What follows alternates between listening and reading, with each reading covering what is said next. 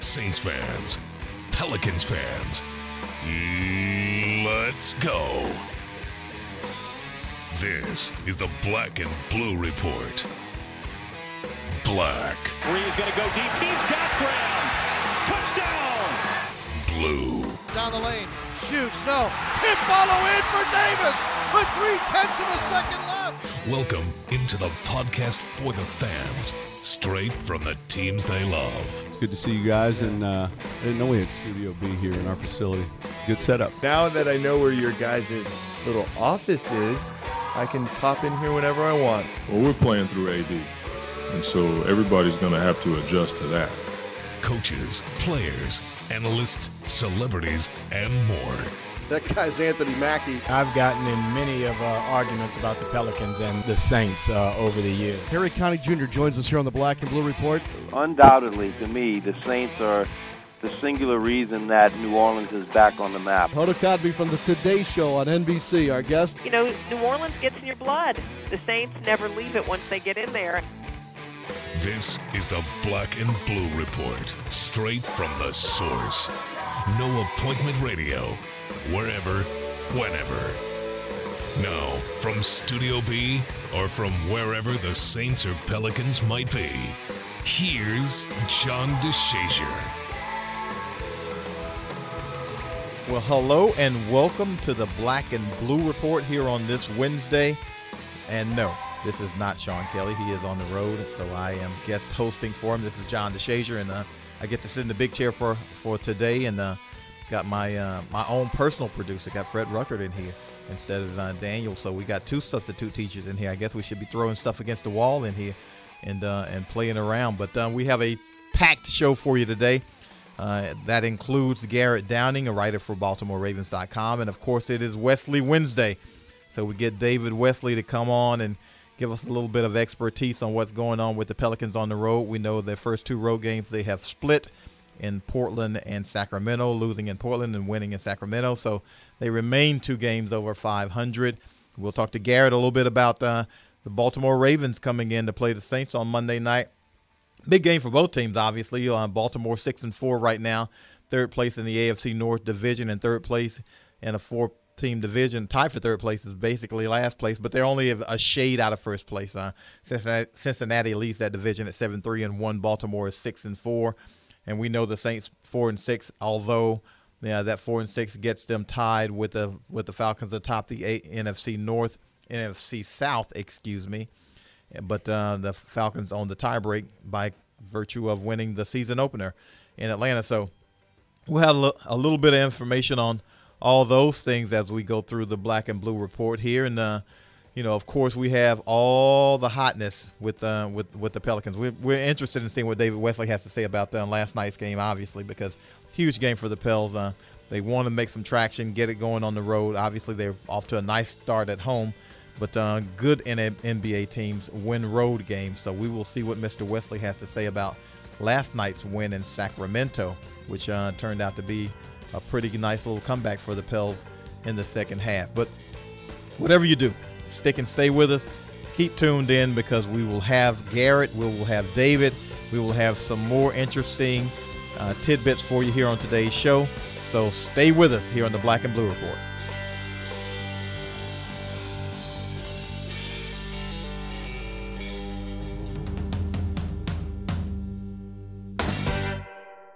Pelicans fans, be sure to download the team's official app so you can play our new game, Quest for the Coast, presented by Chevron. Help Pierre the Pelican save the coast in this infinite flying adventure. Save as many miles of the coast as you can before the water rises. This fun, interactive game includes a basketball bonus round and educational facts about the environment provided by the Audubon Nature Institute. Quest for the Coast, presented by Chevron. Available only on the Pelicans app. Download it today. I'm Tom Richards. I'm 35 years old, Vice President of Sales at a regional paper company. 6 months ago, we decided to transition to one of those cool, collaborative open space offices. So now I sit in the open next to 3 other sales managers, which means there's nothing separating me from... Not getting Carl's nasty cold and missing a sales opportunity this winter? That is my purpose. Blend it now. Try the new Immune Builder smoothie at Smoothie King. It's the tastiest way to stay healthy this winter. Smoothie King. Smoothies with a purpose. guess what day it is? Hump day. Well, yeah, and it's Wesley Wednesday on the Black and Blue Report. Welcome back to the Black and Blue Report. We have David Wesley, Pelicans color announcer for TV, Fox Sports New Orleans, I believe, or something along those lines. I'll get it right one of these days. And hey, before we get the dub, I got to mention to the fans, Morton Anderson, Saints kicker, again a finalist for the NFL Hall of Fame. So hopefully they will do their due diligence and allow one of the greatest kickers in the history of the game into that Hall of Fame. He deserved to be in last year, probably deserved to be in the year before, and in the year he is on the ballot, he deserves to be and does not need to be on that Veterans Committee deal where, all that kind of stuff. He deserves to be in off his merits right now. But getting back to David Wesley. What's up, big dog? Hey, man, what's going on?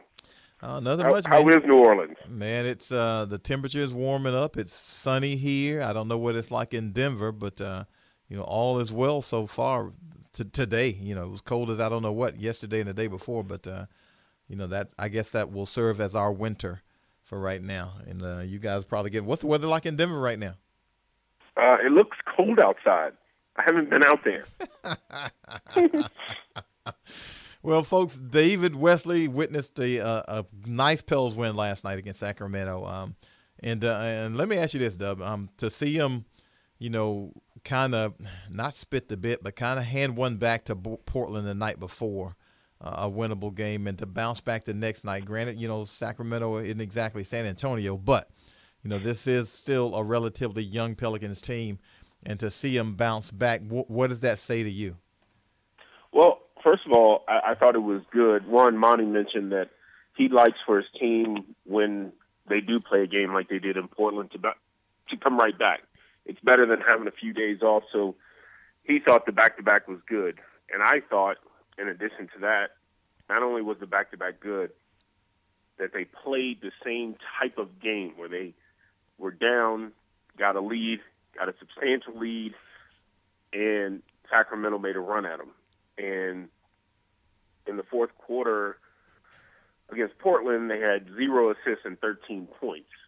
In the fourth quarter last night, they had 5 assists and, scored in the 20. So I thought that was important for them. It was a good lesson and lesson learned for them, and I thought they performed well. For the last 2 games, they really played some really good basketball, and you've seen some really good things out there. You would know better than most. Is this team built to win on the road? I mean, they seem to be, healthy.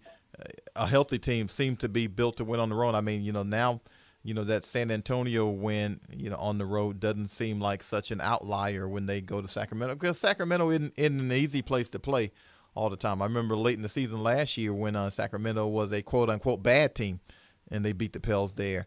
So to beat them this year when they seem to be a little bit of a better team, it certainly seems to speak well for the Pels. Are the Pels built to win on the road?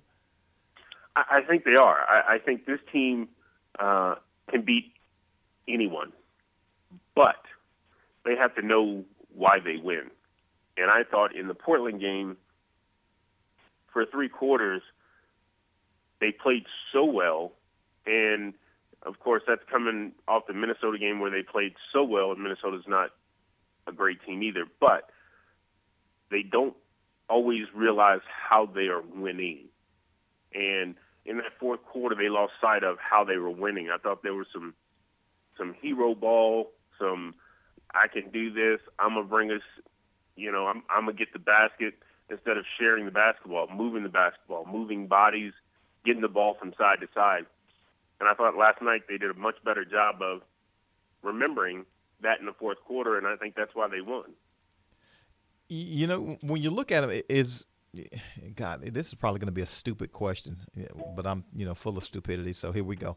AD, is he a go-through superstar yet? Is he a toss it to him, get out of the way, let him do his thing superstar? I think he can be. I think he has all the tools to do it. But to be a go-through superstar, you have to fail. And then you have to be okay with failing. You know, I remember years ago Michael Jordan talked about, it was a commercial about, wait, you know, I've hit tons and tons of winning shots, but before those and in between those, I have also failed. And so, one, he has to gain the trust of his teammates. Yes, he can do it. And yes, we're going to put him in that situation and trust that he's going to do it and live with him if he doesn't. And that'll come with time. In the Portland game, he was completely ignored. He really got about 3 shots, even though the stat sheet says 5.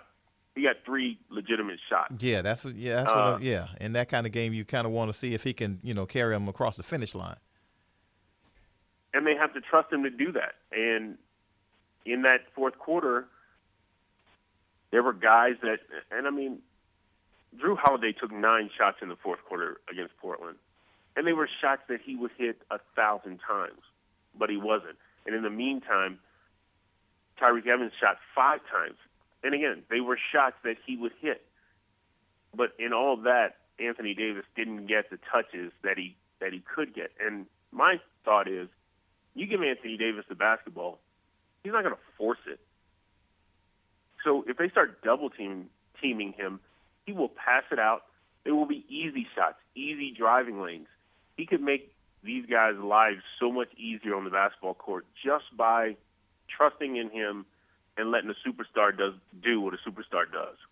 Yeah, so basically as what Dean Smith and, you know, it's Larry Brown, play the right way, huh? Play the right way. That's exactly right. And I think, you know, some people, and even in our circle, talked about, well, why didn't Monty call a play for him? Why didn't Monty call a play for him? It's not about Monty calling plays and saying, okay, I'm calling this play and this is where it has to go. Because even though you call a play for Anthony, if a guard comes off and he's open, wide open, easy driving lane, you take that. But when it doesn't, you quickly find out where he is. Get him the basketball, get him a touch. He should have 10 to 12 shots, 10 to 12 touches every fourth quarter. Not shots, but touches, and then let him make the decisions. And the more he does that, the better he will get. Yeah. Okay, so now you've had a front row seat here for this first, first 10 games. What's obviously it's an early assessment, but what's your quick assessment of this team? Because certainly in the last couple of seasons we've seen the Pels struggle out of the gate and never really be able to catch up, or find their footing the entire season. But to be 2 games over right now, at least is a sign of heading in the right direction, obviously. Well, I think I really would have liked them to win the Portland game. The fact that they beat San Antonio in San Antonio and they hadn't won there in years, I thought that was a nice feather in their cap. They haven't won in Portland the last 6 tries. I thought that was a good – and in those 6 tries, most of the games ended just like the one did the other night, where they've had substantial leads. Coach Brian Gates gave me a stat, and I can't remember the exact numbers, but for like 196 minutes, which they had a lead in those games. Wow. For 196 out of and end up losing them. Yeah. So they played that team well, and that team just sometimes the team just has your number. I think this team is capable of doing some big things, but they have to stay healthy. And Oshie's been out the last 2 games, and they won one without him. And they have to trust each other. They have to play the game the right way. And sometimes you have 5 legitimate 20-point scorers on this team. On any other team, they could be the focal point, so to speak. Well, and all of them are oozing with confidence, and Eric Gordon is really starting to show back to, his form.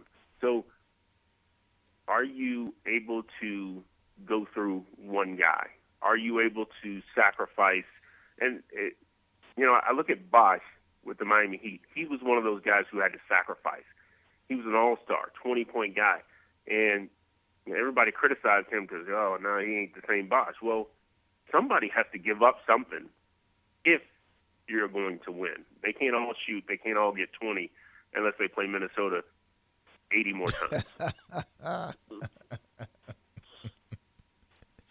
Okay. When and speaking of sacrifice, you do mention your Eric Gordons and your Tyreke Evans and those kinds of things. But a guy who doesn't sacrifice a whole lot, who likes doing that dirty work, is Asik. How much is he missed when he's not able to play? Because he seems to take a lot of pressure off Anthony Davis in terms of just having to bang around against other bigs. And the last two nights they've had to play some substantially big bigs on the inside, Lopez and Aldridge, and last night DeMarcus Cousins. It would have been nice to have Asik out there. And for him, his style of game is he's not really sacrificing. He doesn't really care about scoring. His focus is on the defensive end, which makes him a very important part of this team because he's going to do all the dirty work, and you need those types of guys. Fortunately or unfortunately, 5 of the next 6 guys he plays with all can score and all are used to scoring. And, some offensive players need dribbles to get the rhythm, kind of like Austin Rivers and Eric Gordon. But when it comes down to crunch time, they have to know, okay, if I didn't get it by now, then I'm going to wait to see what Anthony Davis does. Is he going to pass it, which may give me a driving lane or a shot, or is he going to score for us and bring us on home? Now, I had had a chance to chop it up with you, as Marshawn Lynch would say, and ask you about this. But how do you like this 3-guard offense? I personally like it. I like these guys getting out running more. I think it suits what they do, and obviously Coach Williams likes it too, seems to be. But I had to ask your assessment on this 3-guard offense with Tyreke and Eric Gordon and Drew Holiday. I really like it. I think it's a good lineup. I like them better, like you just said, in transition. And, sometimes it's hard for them to continue that through a 48-minute game, which means that they have to be able to execute in the half court as well. And that's when you lean on Anthony Davis. But I like it. It gives them options to score, options to drive the basketball. All those players can get their own shot. So it's really a tough matchup for teams every night, especially when they're on. Okay.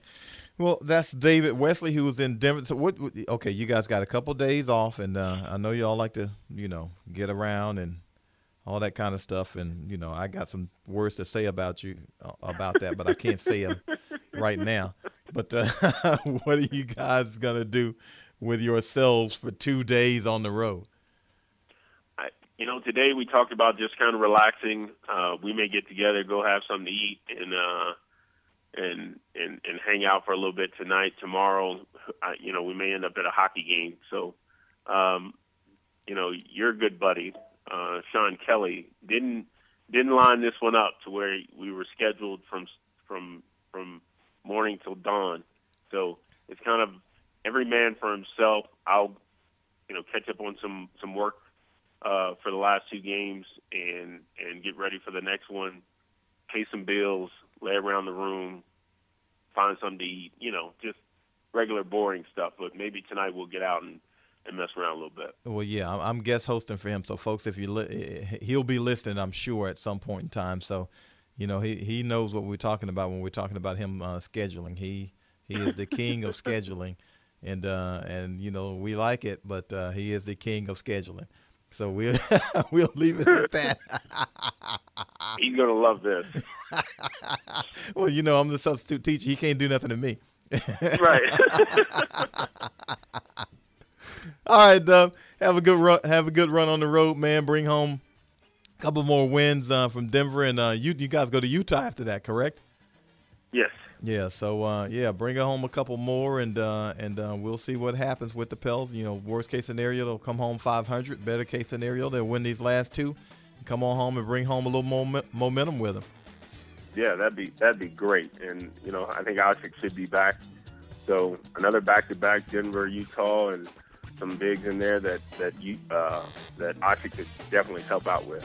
Yes, sir. Yes, sir. Folks, that's David Wesley here on the Black and Blue Report, and we will be back in a flash.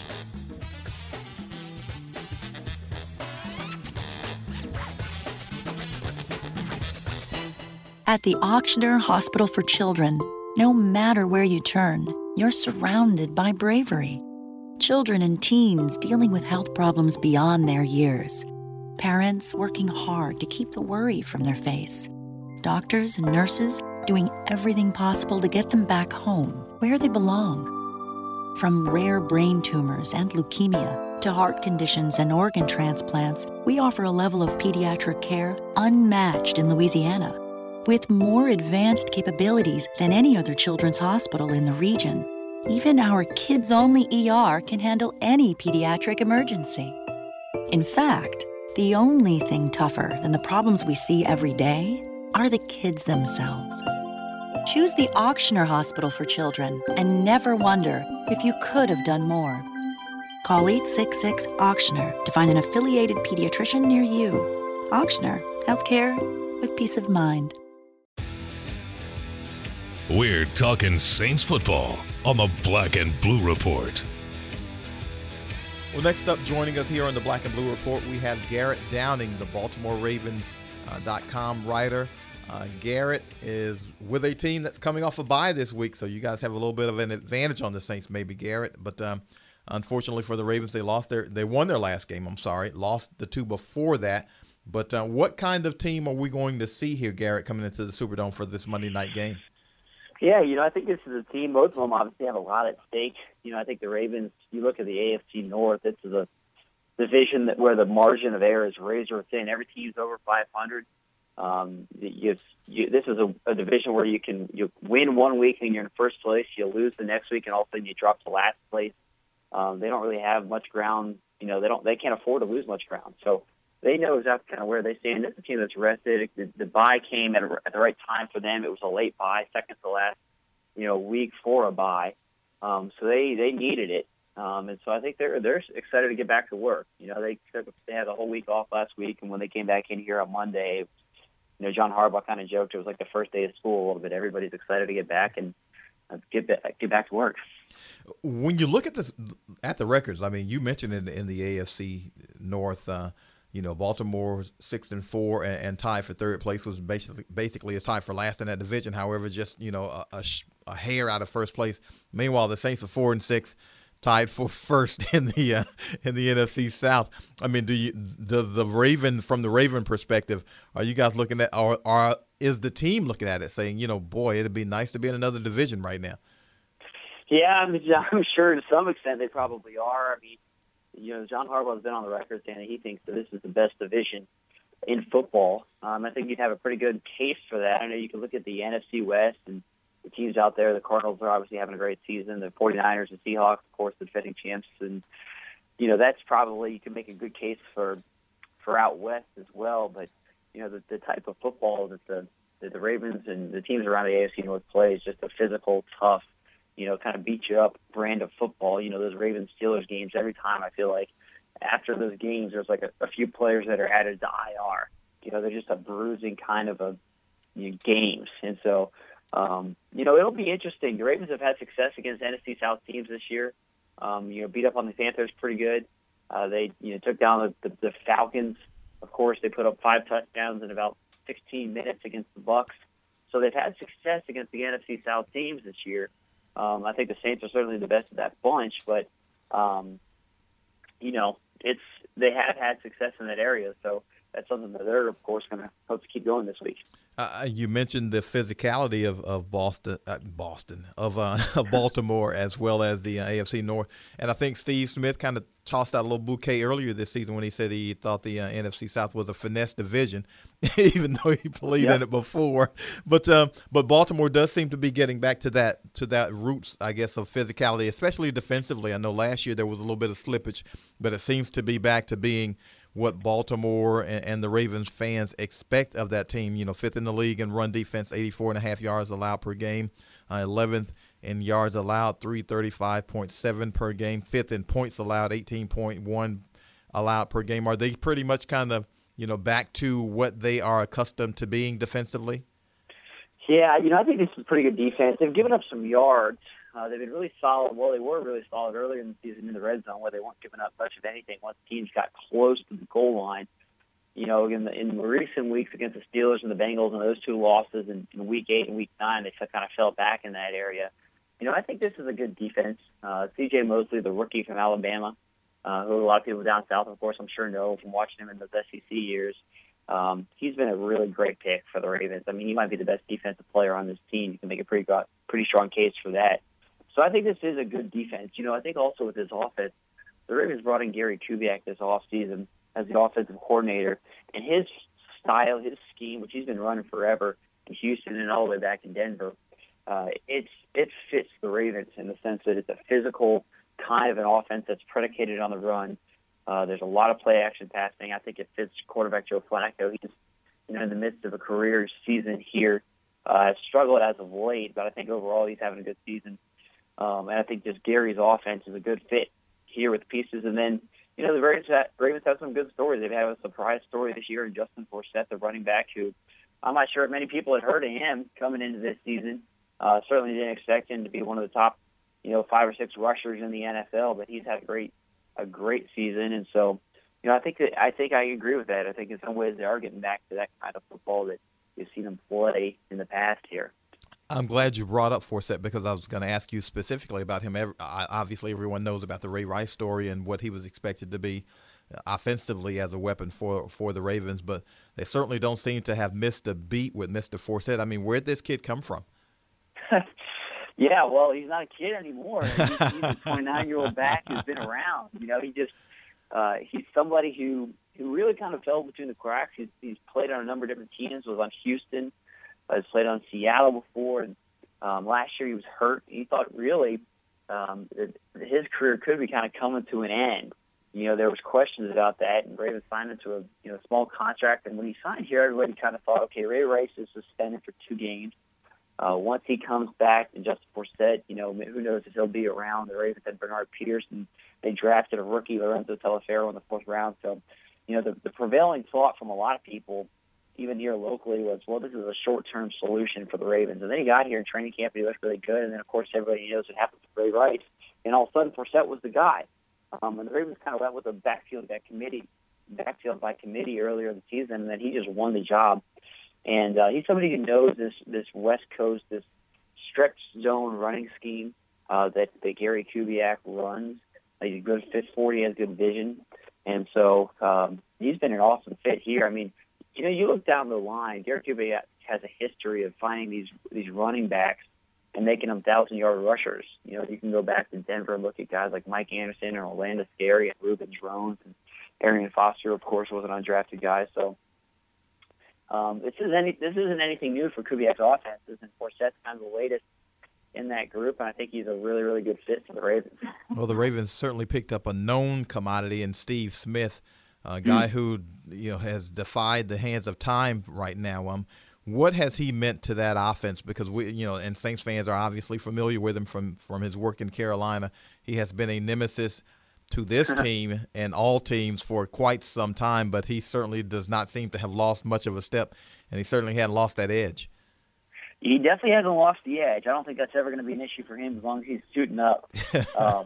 But he's been, I think everything is advertised probably a little bit more for the Ravens. But, he brings, I think a big part of it is he brings a mentality that fits here. I think the Ravens kind of missed a little bit last year.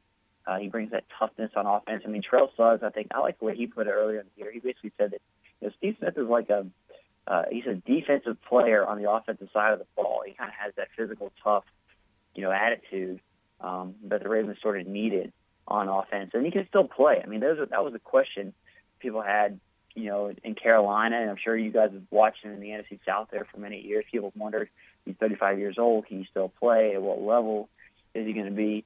Well, he came out and answered that pretty quickly early in the season when he was, one of the NFL's leading receivers. He's definitely shown that he hasn't lost a step. He has gotten quiet lately. Hasn't had as much success over the last 3 or 4 games.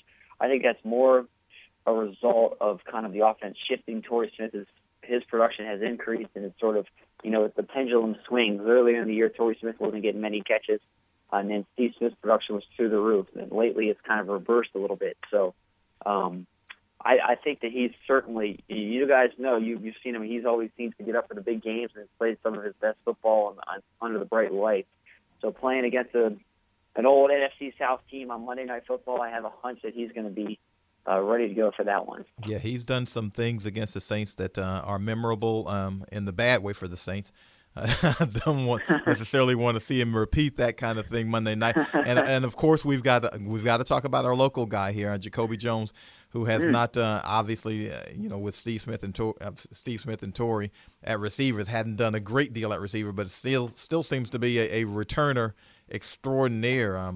31 and basically 32 yards. Return on kickoffs with a kickoff return for a touchdown. A kid who, we know a lot about his background. Does he seem to be, doing all those things well again this year? Obviously, he's returning kicks, so we know he can do that well. Yeah, Jacoby earlier in the season really kind of had a quiet start to the year. And he has, his focus at this point, the way the Ravens are using him, he is specifically, been a special teams guy. He's been a returner. He's really not playing all that much on offense. He does still have that big play ability as a returner. He is, people have asked throughout the season, especially earlier in the year when he was struggling a little bit, what's up with Jacoby? Is what's kind of the deal? And my response has been pretty consistent in the sense that he is a big play guy that can strike at any point. All it takes is one, seam, and he can get up the field. I don't think he's definitely not gotten slow, or he's just as fast as he's ever been. I think he dealt with some confidence issues earlier in the season, especially on offense. He had some drops. He's muffed a couple of punts, but as a kick returner, he's still dangerous, and he's made some strides in the punt return game lately. So I think he's starting to come on a little bit. Return a kick against the Steelers in Week 9 for a touchdown. So I think he is, he's the same guy, I think, as he's ever been. And it just all it takes is an opening for him, and he could take one to the house. Garrett, from a Ravens perspective, and I don't know if teams address this or not. I don't even know if it bothers them or whatever. But the Saints recently had an 11-game home winning streak snapped. They had won 20 consecutive home games under Coach Sean Payton, and everyone knows that the Saints perform pretty well in prime time at home, especially. Is that something that the Ravens, I guess, are cognizant of or take into consideration as they go through their preparations? Or, are they one of those teams who say, look, we do what we do, and you better be ready to stop us because we're not going to change? Yeah, I think they probably do look at that. I think if they had their choice, they'd probably prefer to play a 1 o'clock game, and on a neutral field or here in Baltimore. I think playing the Saints at home on Monday night, that Superdome, is a tough atmosphere. It's going to be a really tough environment. So they have to prepare for it. They do things like they pump in crowd noise and they work on silent counts.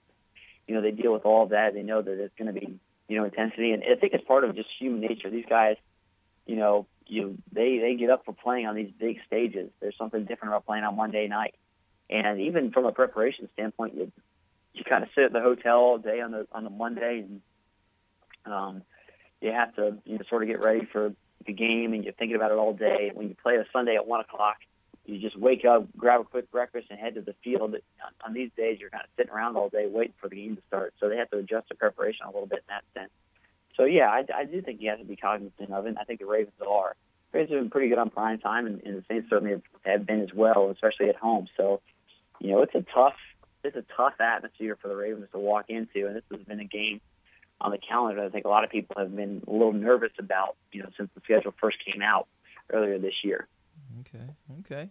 Well, folks, that's Garrett Downing, writer for BaltimoreRavens.com. Garrett, how can our listeners and followers follow you on Twitter, or at least keep up with the Ravens through you? Yeah, you can check out everything we're doing with BaltimoreRavens.com and our app. We'll certainly be covering everything leading up to this game and on Sunday. And so it should be good. I'm looking forward to it. Or I guess I said Sunday, but it's Monday night. So, it doesn't get much better than this. I know a lot of people are looking forward to get back to New Orleans, too. Ravens have some pretty good memories from the last trip down there. So it's kind of a home away from home to a lot of people around here. Exactly. Well, that's Garrett Downing. We appreciate your time, Garrett. And listeners, you stick and stay with the Black and Blue Report.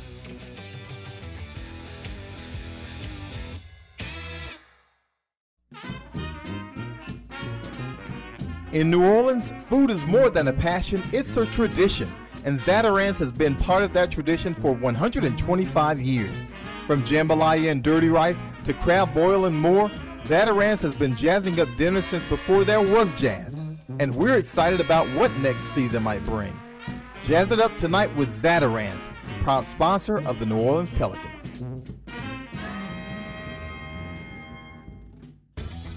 All-Star Electric is lighting up the future with the latest in LED lighting. All-Star Electric specializes in the installation and conversion of the newest LED lighting products. This lasting investment is virtually maintenance-free and offers significant savings on your next electricity bill. This is Tim Blanchard, president of All-Star Electric. Let us evaluate your building, parking lot, or home for an LED conversion because we know we can save you some money. Welcome back to the Black and Blue Report. Here's Daniel Sellerson. Welcome back to the Wednesday edition of the Black and Blue Report. As always on Wednesday, it's time to talk fantasy football. It's our Fantasy Focus presented by Xbox One, and here to help everyone out with their fantasy lineup is Jake Seeley from RotoExperts.com. Jake, good to have you on again. Yeah, good to have me and good to be on it. Talk about news-breaking week, huh? Yeah, absolutely. Lots of stuff going on, and we'll get to the news in a little bit. But first, as always, I want to start with the Saints. They have a Monday night game against the Ravens. Unfortunately, not a lot of good fantasy options for the Saints last week against the Bengals. But with the it's not official yet with Cooks being injured. How does his injury affect some of the Saints' offensive weapons this week against Baltimore? I think the obvious replacement and obvious step up is Kenny Stills. I think a lot of the targets that Cooks saw will go his way, but it won't just affect him. I think if we get Pierre Thomas back in the fold, we'll see him back in his mix, maybe with even a little bit uptick for himself. Maybe Traveris Cadet still stays out there getting involved more so than he did when all four running backs were healthy. So you can see some options going there. I don't think that basically what I'm saying is I don't think all of Cook's targets are going to go 100% to Kenny Stills. I think it's going to be dispersed out through the rest of the team. And then after that, you kind of get into the dicey situation of is it going to be Nick Toon, Joe Morgan, all the receivers after him. They'll probably get more opportunities, but I think the majority of Cook's targets go first Stills, and then you kind of are going to get a mix between Thomas, Marcus Colston, and Jimmy Graham, and then maybe a few left over. So I don't think in your typical 10 to 12 team league that you'll be looking for wide receivers after Colston and Stills on the Saints, because I think it's just going to be a plug and replace, but maybe a little bit more disbursement across the rest of the team. I don't know about you, but when I heard about Jonas Gray for New England, I really didn't know who the heck he was, and then he goes and gets 4 touchdowns against the Colts. Is he now the go-to guy in New England, or are we going to see a weird thing with now Shane Vereen get a lot of touches? How do people go about with Jonas Gray? It's basically, it's going to just pretend Jonas Gray's name is Stephen Ridley, and you'll know how to treat the situation. That's pretty much what it's going to be. It's pretty much going to be the standard of what we've seen with Bill Belichick before, and it's going to be matchup dependent. That was a matchup where that was a pound the rock type of running back opportunity against the Colts. You look at the situation for what they have going forward. They face 3 of the next 5 games. They face teams where you're going to want a pass-catching running back.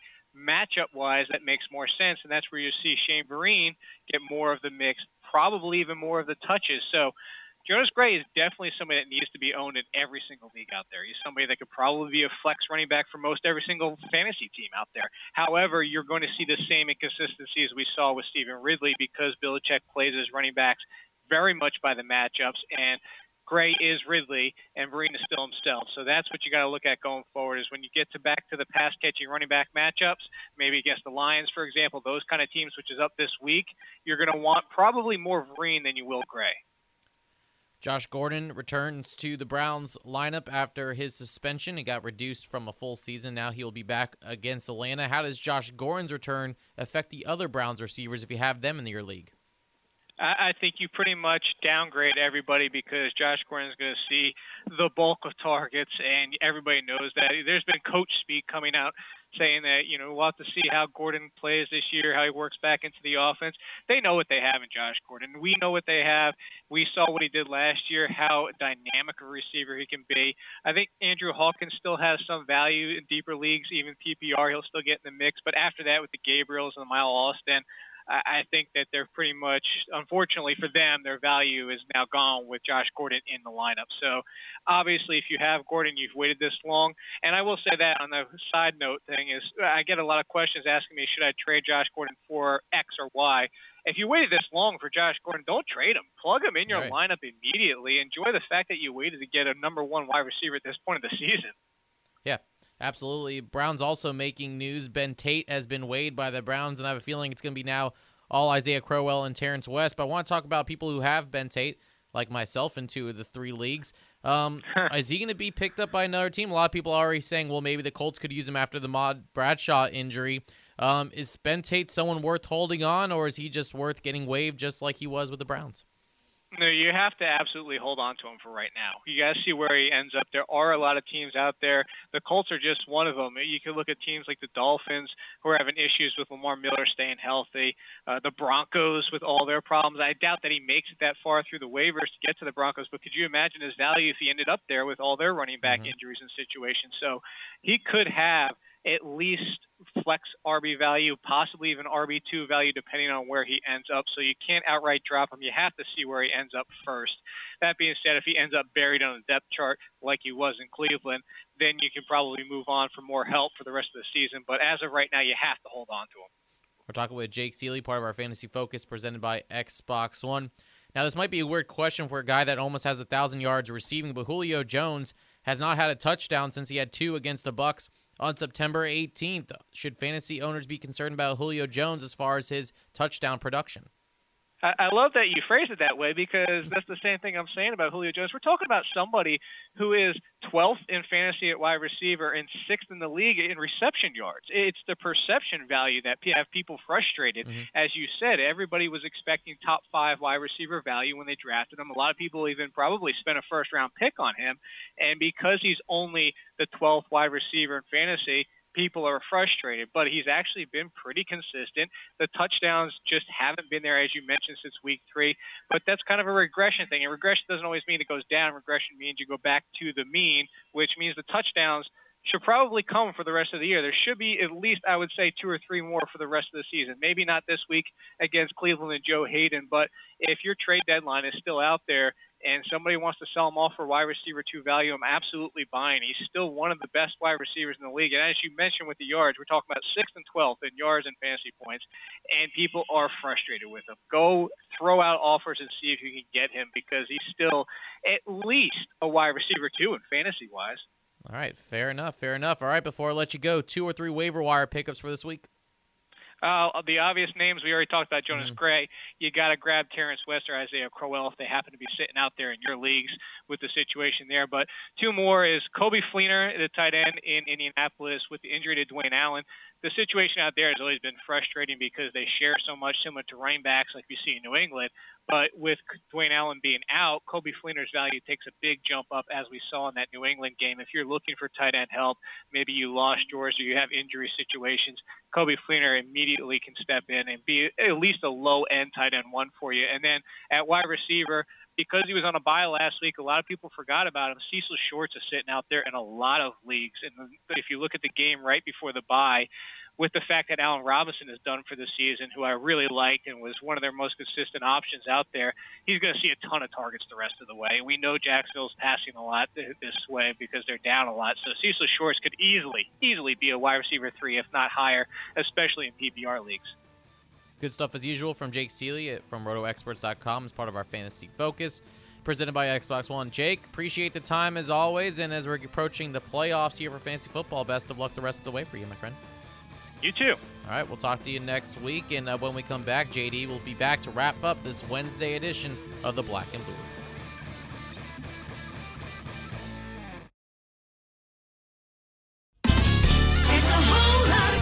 Lotto is all across Louisiana with cash jackpots starting at $250,000. That's a whole lot of cash. From the neon lights of Shreveport, Bossier City to the banks of Grand Isle, Lotto is your game. It doesn't leave the state, and there's nothing like it anywhere else. It's Louisiana fun just for Louisiana. Lotto, it's a whole lot of cash. Must be at least 21 to purchase. Be at the Smoothie King Center to see your New Orleans Pelicans take flight on Tuesday, November 25th at 7 p.m. when the Sacramento Kings come to town. The Pelicans Fest pregame block party tips off the fun at 5:30 with music, inflatable games for the kids, appearances by Pierre the Pelican, Pelicans dance team members, and a whole bunch more. Tickets start as low as $13. Call 525-HOOP or visit Pelicans.com to get your seats today.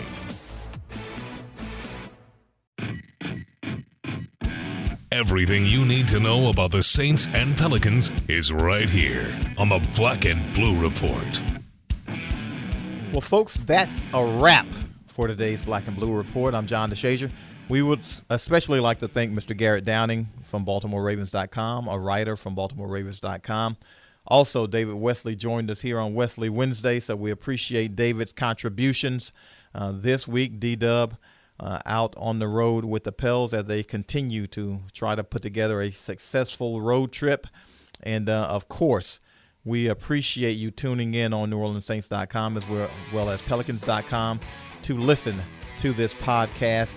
You know, you've got your mobile apps, so check us out. You know, it is, as Sean Kelly says, no appointment radio. Had a great time filling in for him today. You know, again, you know, as the substitute, I will make sure that I try to put the chair back the way it was and make sure everything is just so that when he gets back to his place, he will recognize it. Otherwise, have a great day and continue to listen to the Black and Blue Report. Thanks for listening to this edition of the Black and Blue Report. If all goes well, we'll be back tomorrow. Tune in each weekday at 12 p.m. or at your convenience exclusively online at NewOrleansSaints.com and Pelicans.com. Follow your teams direct from the source, the Black and Blue Report.